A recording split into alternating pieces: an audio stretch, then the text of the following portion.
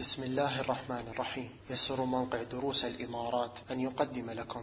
بسم الله والحمد لله والصلاة والسلام على رسول الله، وأشهد أن لا إله إلا الله وحده لا شريك له، وأشهد أن محمدا عبده ورسوله. أما بعد، فبعد أن انتهينا من أذكار السجود ننتقل إلى الأذكار بين السجدتين.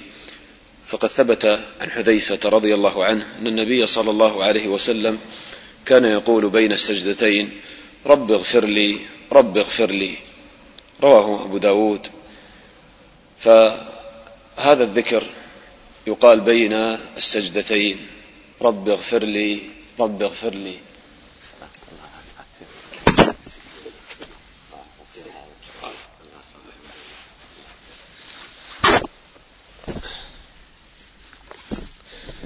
فيقول المصلي بين السجدتين: رب اغفر لي رب اغفر لي. وهذه الجلسة أيها الإخوة، أولا هذا الجلوس هو ركن من أركان الصلاة، وهذه الجلسة فيها عبودية لله تعالى، فيجلس المصلي هكذا جلسة المتخشع المتذلل بين يدي الله تعالى ويسأله المغفرة.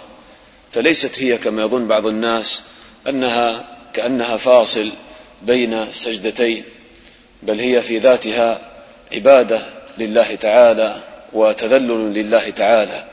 وتأمل كيف كان الذكر في هذه الجلسة التي بين السجدتين في سؤال المغفرة: رب اغفر لي رب اغفر لي، مع أنك كنت في أعظم عبادة عملية، كنت في السجود، هذا السجود الذي قال فيه النبي صلى الله عليه وسلم: أقرب ما يكون العبد من ربه وهو ساجد. ومع ذلك بعد أن ترفع رأسك من السجود تقول: رب اغفر لي رب اغفر لي. وهذا يجعلك تفتقر إلى الله تعالى، وتعلم أنك مهما عظمت الله وتذللت لله فلا تزال مقصرا مع الله تعالى، فكمال الله تعالى ليس له نهاية، عظمة الله تعالى لا حدود لها، فلا تزال مستغفرا ربك جل وعلا. تقول بين السجدتين: رب اغفر لي رب اغفر لي رب اغفر لي، وتطيل في هذه السجدة بحسب إطالتك في السجود، وهذا راجع إلى إطالتك في القيام. فكانت صلاة النبي صلى الله عليه وسلم متناسقة، كان قيامه وركوعه وقيامه بعد ذلك وسجدته وجلسته بين السجدتين قريبا من السواء، فهذا هو الأصل. فتكرر هذا الدعاء: رب اغفر لي رب اغفر لي رب اغفر لي في هذا الموضع. وهكذا العبد يعني مهما فعل من الطاعات فربما ما أدى حق هذه الطاعة، ربما كنت ساجدا واسترسلت مع خواطر الشيطان وتفكرت أو يعني تذكرت الدنيا فما وفيت هذا المقام حقه، فتسأل الله تعالى أن يغفر لك: رب اغفر لي رب اغفر لي. وأيضا ثبت عن ابن عباس رضي الله عنهما أن النبي صلى الله عليه وسلم كان يقول بين السجدتين: اللهم، وفي لفظ: رب اغفر لي وارحمني واجبرني وارفعني واهدني وعافني وارزقني، كما جاء عند أبي داود. وجاء بألفاظ مختلفة فيها يعني اختلاف، قال مثلا في لفظ آخر: رب اغفر لي وارحمني واجبرني وارزقني وارفعني. وفي لفظ آخر: اللهم اغفر لي وارحمني وعافني واهدني وارزقني. وفي لفظ آخر: اللهم اغفر لي وارحمني واجبرني واهدني وارزقني. لذلك بعضهم يعني جعل هذا الحديث من أنواع المضطرب وضاعفه، ولكن المهم يعني جاء هذا يعني عن النبي صلى الله عليه وسلم وصححه بعض أهل العلم، فالله أعلم. ولكن يعني لو دعا الإنسان أيضا بهذا الدعاء أحيانا فهذا طيب: اللهم اغفر لي وارحمني. فبالمغفرة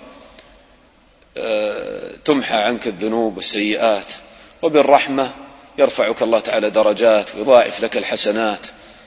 واجبرني، رب اغفر لي وارحمني واجبرني، يجبر الله تعالى قلبك فيجدد إيمانك ويقوي عزيمتك فالإنسان ضعيف يحتاج إلى الله تعالى أن يجبر كسره وضعفه، فيعينه على نفسه الأمارة بالسوء، على شيطانه وعلى رفقاء السوء وعلى أعدائه.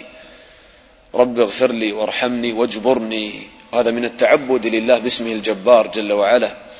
قال وارفعني، فالعبد إذا جبره الله تعالى فقد فاز بأعظم رفعة وعلو. وارفعني، يرفعني في الدرجات العلى في الفردوس الأعلى. واهدني الهداية، تسأل الله تعالى أن يهديك، أن يعلمك العلم النافع والعمل الصالح، يعينك على العمل الصالح. واهدني وعافني، أن يعافيك الله تعالى في دينك ودنياك. فبعد أن تسأل الله تعالى أعظم مطلوب وهو الهداية، تسأل الله تعالى أن يسلمك من الشرور والآفات والذنوب والمعاصي. وعافني وارزقني رزقا حلالا طيبا في الدنيا كي أستعين به على طاعتك. وارزقني الإيمان العظيم، الإيمان الصافي، وارزقني. فهذا دعاء جامع لخير الدنيا والآخرة. ولأجل هذا بعض العلماء جعل هذا الموضع من المواضع التي يعني يجوز المصلي أن يذكر الله تعالى أو يدعو الله تعالى فيها بما يشاء. هذا قول بعض العلماء، ولذلك بعضهم يقول يستحب أن تدعو للمسلمين والمسلمات ولوالديك، والله أعلم يعني. لكن المواضع التي يعني ثبت فيها بنص صريح أن المسلم يدعو بما يشاء في السجود وقبل السلام، هذا ثبت عن النبي صلى الله عليه وسلم بنص صريح في هذا. أما هنا يعني ما جاء نص في هذه المسألة، ولكن يعني نعم لو اختصر المسلم على ما جاء في هذه الأحاديث عن النبي صلى الله عليه وسلم فهذا يعني أولى والله أعلم. والنبي صلى الله عليه وسلم يقول صلوا كما رأيتموني أصلي، فتكرر رب اغفر لي رب اغفر لي رب اغفر لي، أو تقول الدعاء الآخر رب اغفر لي وارحمني واجبرني وارفعني واهدني وعافني وارزقني. من يعيد الذكر الثاني هذا الطويل؟ نعم. اغفر لي وارحمني واجبرني وارفعني واهدني ايوه وعافني وارزقني. تمام. يلا والله إن شاء الله ما في حرج، لأن الحديث جاء يعني ألفاظ مختلفة. يقال رب مثلا هنا أي لو نسي الترتيب فذكر يعني قدم شيء على شيء، إن شاء الله يعني ما عليه شيء في هذا. لكن لا شك الأفضل أنه نعم على السنة يكون. لكن كما ترى في بعض الألفاظ هكذا يعني فيها يعني بعض هذه الألفاظ مثل رب اغفر لي وارحمني واجبرني وارزقني وارفعني، فيها تقديم وفيها تأخير وهكذا.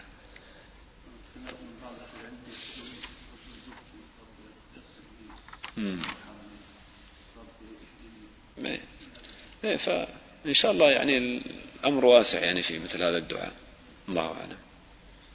هذا مما جعل بعض العلماء يجعله يعني موضعا للدعاء المطلق، هذا أيضا قول يعني فيه قوة، يعني حتى جاء عن ابن تيمية أنه كان يعني يدعو للمسلمين والمسلمات في هذا الموضع ولوالديه، فالله أعلم.